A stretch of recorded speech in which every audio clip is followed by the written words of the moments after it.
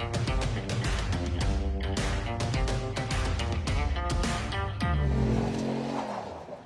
right, Thank you very much. Go for it, guys. Welcome. Hello, Ray and Chris. Good to see you once again at ePart Trade Industry Week on a Friday. So I know it is going to be fun. You've got some very interesting things to get us started on with Total Sim, and just go ahead and take it away. Cool. Yeah. So yeah, thanks again for having us and for the nice introduction. I guess I'm going to say that this presentation is just basically a continuation of the last couple of years. So I would encourage everybody, if they're interested in aerodynamics or CFD itself, to go back and go onto the ePart Trade website and find the previous two presentations that I've done here, and trying to build on that. I think the first one in 2020, we talked about kind of what is CFD and what do we do in the aerodynamics world these days. And then last year, I kind of talked about the data and how you can leverage that information that you either get from a wind tunnel or from CFD. And this year, I kind of want to build on that. And I brought a guest with me, Chris Lurch from, hi, Chris. Thanks for coming. Yeah, Chris is the lead vehicle dynamics engineer at iRacing, and he's going to kind of talk about how they're actually applying aero data just like a team would. So just to give you a little background, I'm going to go through this really quick, remind everybody who Total Sim is. We kind of started out of Reynard and Advantage CFD, which became a couple of different F1 teams. And then the outside consulting became Total Sim, and we set up an office in the UK and here in the US around 2009. Have a small office in Japan now. Here in the US, we have guys in California, Texas, and our main office is in Ohio. In the UK, they've expanded into a bunch of other things. They've got a Silverstone Sports Engineering Center that's all about cycling and sliding sport aerodynamics. And they've got a dedicated underground straight line testing facility called Catesby now. So quite a few things going on in our world. Here in the US, it's mainly myself and Nathan Eagles started this office. My background's in race car engineering. Spent 20 years in mostly IndyCar work, and that's how I met Chris. Nathan, on the other hand, was in aerospace, Advantage CFD, and then Williams Formula One, where he started their CFD department back in around 99 or 2000, and he stayed there until he came over here in 2011. We do all kinds of things. We don't just do race cars. We still do a lot of race car work, a lot of automotive work, but CFD and modeling and simulation has penetrated many industries now. So we're involved in everything from aerospace to industrial, fluid flows, HVAC, medical stuff, oil and gas, all kinds of fun stuff. So back to what we want to talk about race car wise. So last year, we talked about what aero data can do for you. And what I was trying to explain was how we map a car. We understand the characteristics of the aerodynamics at different either ride height clearances, different crosswind conditions, different steering angles. And then we can use those maps that we build to optimize the car, or at least optimize the setup, because most racing is kind of spec now. You can't really design new parts. So we have to understand what we want to take to the racetrack every weekend. So we use that map. Just like you would any other setup device, input that into a lap simulation program or hand calculation, and go and figure out what the optimum setup relative to aerodynamics would be for the different types of tracks you're going to. So this is kind of what an aero map looks like. Chris will get into this a little bit more, but really what we're doing is we're kind of moving the car around and we're testing in all these different attitudes, and then we're trying to make some sort of sense of that, some plots around that we can use to calculate what kind of forces are being generated from the car at each position around the racetrack. So, and what we talked about last year was kind of the way we're enabling people to do that, and the way we do it ourselves is we've developed this workflow that allows you to go through these things really quick, because we're talking about a lot of runs. The ability to have repeatable methods inside of modeling and simulation is really important, so that you know that you're going to get out a consistent set of data that are directly comparable. And one of the customers we've been working with for the last, I don't know, Chris, what, almost 10 years now, probably. Yeah, around about 10. We go back longer than that. Chris and I met in the pit lane, probably IndyCar pit lane, I think, Chris. Yeah, I think it was. And we started working together, doing CFD, and iRacing first came to us to do things that they couldn't, some things you can do in CFD that you can't get otherwise. And then we've worked on all types of cars with these guys. So with that, I'd like to introduce Chris Lurch, who is the head of vehicle dynamics at iRacing, which is becoming a pretty large department. And I'll let him introduce himself and then talk about their use of aerodynamics and CFD. Yeah, thanks, Ray. So I guess first a little bit about iRacing. I guess we've, over the last 10 years, we've grown as kind of a mix between a video game and an esport and a simulation. And we've, the pandemic certainly helped us grow quite a lot. As people couldn't race real cars, they were racing virtually, and that was quite helpful for us. So kind of a silver lining in a tough time.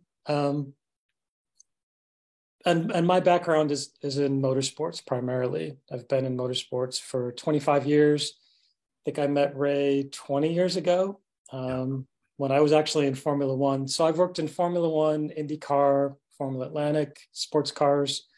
And then I've been at iRacing for about 9 years. So, I guess really, a question is why would a company like iRacing, which is, available as a subscription business to anybody to race, why would we use CFD? And I think that sort of the root of it is in iRacing's identities. And we have more than one. I think to some people we're a video game, to some people we're an esport, and to some we're a simulation. And that's, there's no clear consensus about exactly what we are, even within the company. So we have to try to figure out, how to balance this. And as it turns out, within the constraints of all of our identities, the simulation part of it really is pretty key. And so our vehicle models have to correlate well to their real world counterparts. That's sort of a basic aspect of who we are as a company. And aerodynamics is key to real world correlation. So the short answer is that CFD is often our best way to ensure we have complete and accurate aero models for our cars. And then additionally, as CFD and as companies like TotalSim have developed methods for outside companies to apply CFD, it's become a lot more accessible to a company like ours. And so while our relationship with TotalSim goes back probably more than a decade, for sure over the last 5 years, our CFD efforts have ramped up, in part because of the increased accessibility. So there's sort of a key component to why we're able to do CFD, and that's of course we don't just do lap sims. We have graphical models of the cars. So there's a physical component and a graphical component to every car in iRacing, and information for both is typically supplied by the manufacturer. But what if the information on aerodynamics isn't what we need? And I guess it's important to bear in mind that for some lap sims, a ride height map is enough. For iRacing, it's not. We also need things like yaw sweeps and runs of the car in states that are outside its normal operating range. So what we're able to do is sort of leverage the fact that we've got a graphical model and we can turn that into an accurate CFD-ready geometry that we can then do aerodynamic analysis on. So what does our process look like? So it starts with geometry prep. Much like any other CFD endeavor, we start with either manufacturer supplied CAD or 3D scans of existing cars. And then we completely resurface the model, maintaining the original geometry and ensuring that it's CFD ready. The second step is to actually do the CFD runs. And so we start by looking at data for existing cars that are similar.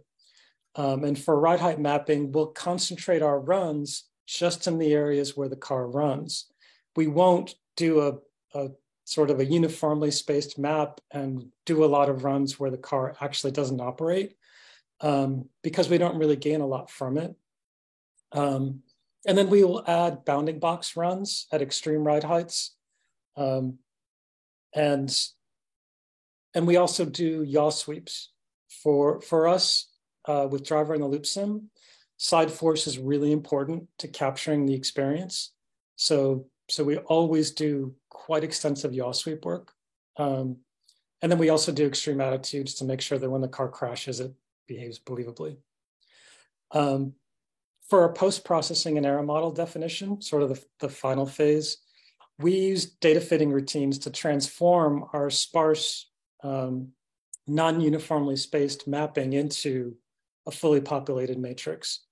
And we use yaw sweeps to generate side force characteristics. And then and by the way, the roll, steer, and aerodynamic trims, we typically treat those independently of the other effects. And then we have a CFD standardized sort of input model that we will put into our cars.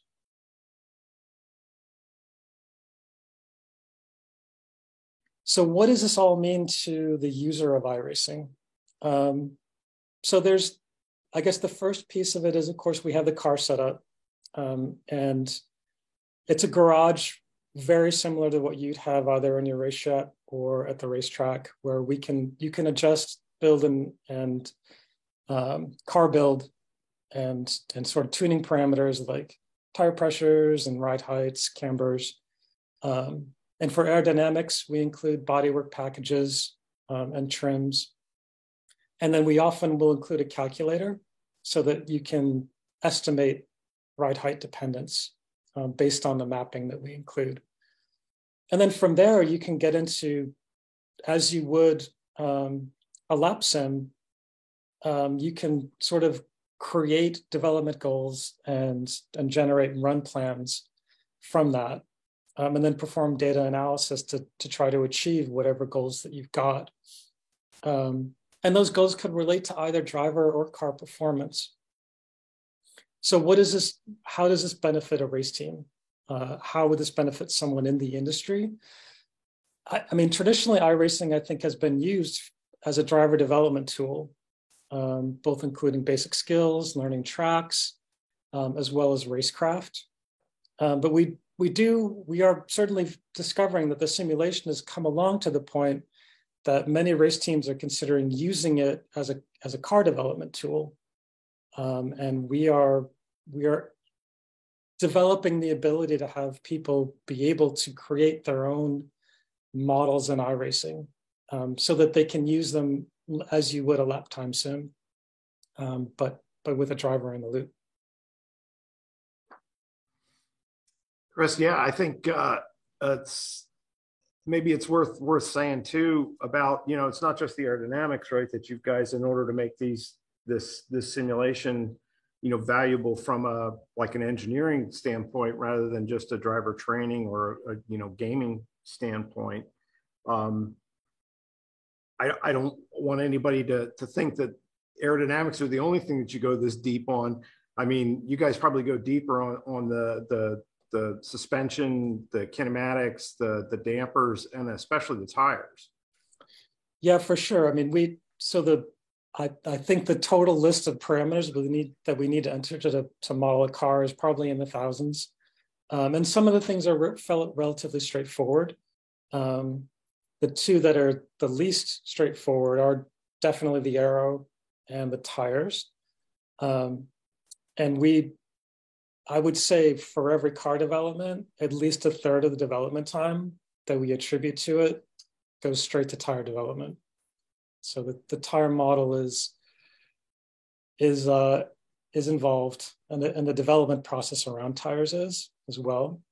But the aero is key as in addition. I mean, no sim is going to be able to capture the behavior of a real car unless the aero is accurate. Yeah, that's for sure. Yeah, cool. So I think, yeah, I appreciate that, Chris, the in-depth explanation of building these maps out. And I think just to kind of recap some of the things that we talked about last year was that, you know, in this workflow, it's still for aerodynamics, you know, unlike maybe other parts of the car, it is heavily geometry dependent, right? So we need to focus on that geometry. It's not like we can just do some approximations, although we do tend to make compromises just like you would in any other type of simulation where you have to decide what level of detail you want to have. But the most important thing is having all that kind of wetted surface that the air sees. So that includes, you know, the brake cooling system, the engine cooling system, open wheel cars, all the suspension and the cockpit area. And I have to say you know, Chris and the guys at iRacing have, you know, what they call artists that draw the models either from the scanner or the CAD, but their models are incredibly detailed. So it allows them the ability to do this. And I think we discussed last year that sometimes this is the barrier to entry for computational work or CFD, is being able to get that geometry, especially like for a spec car series or a series where you're purchasing body work or whatever it is. You know, those companies aren't going to supply you, you know, a SolidWorks file to go along with that. So you'll have to do some reverse engineering either through scanning. And we see that being more and more common. You know, we have a scanner. We do that quite a bit. I think we talked about that a bit before about the geometry prep here. Let's see if I can find the slide. There it is. So, you know, we're doing scanning. Chris and the guys at iRacing have invested in a pre-trick scanning kit as well. And so this is kind of becoming more and more commonplace, both in the physical world and the virtual world where these guys live, that we have to take these physical things and move them into that virtual world so that we can do this digital testing on them. So that's still, I want to emphasize that point, but I think those barriers are actually coming down as well too, where this is becoming more commonplace. You know, that scanners themselves are dropping in price, and the time to do it, the software tools that allow you to heal these things up and get the final product you need are getting better and better all the time too. So that's really a primary consideration for this kind of design loop before you get into the how do we want to set it up and what do we want to run. But I think, yeah, then we work through this workflow. And again, it's the consistency of being able to do this and make what used to be really difficult, you know, setup and requiring expert level of things to check everything. We've got some, again, software tools that allow these things to go a lot faster. And then the post-processing, the data and everything comes through in a very consistent manner so that you can develop those maps pretty quickly that Chris was talking about.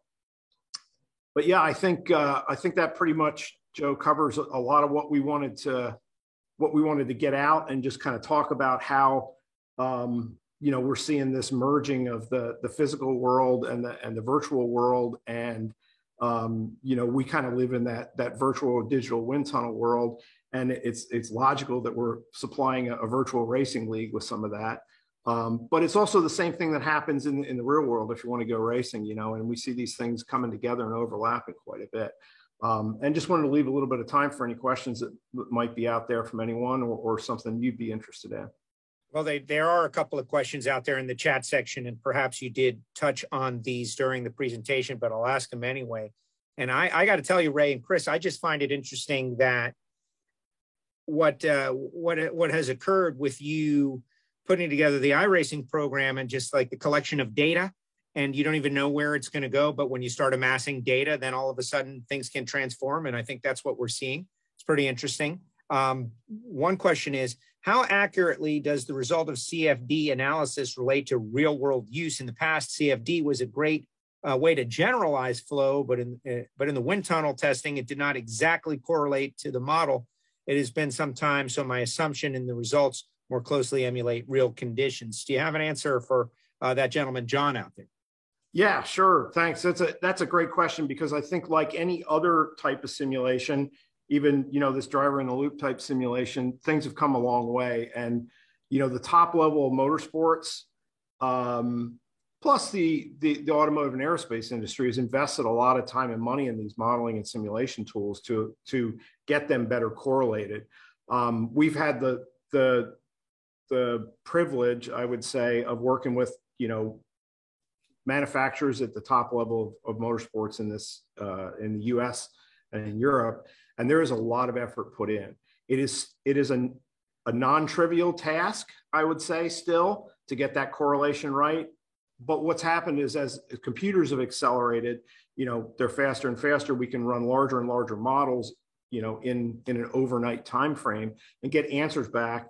And then having the ability with, for the last 20 years of going to a place like Windshear, which is a full-scale wind tunnel with a rolling road, now we can actually capture data in the real world, because sometimes the difficulty was actually capturing that data to be able to correlate it.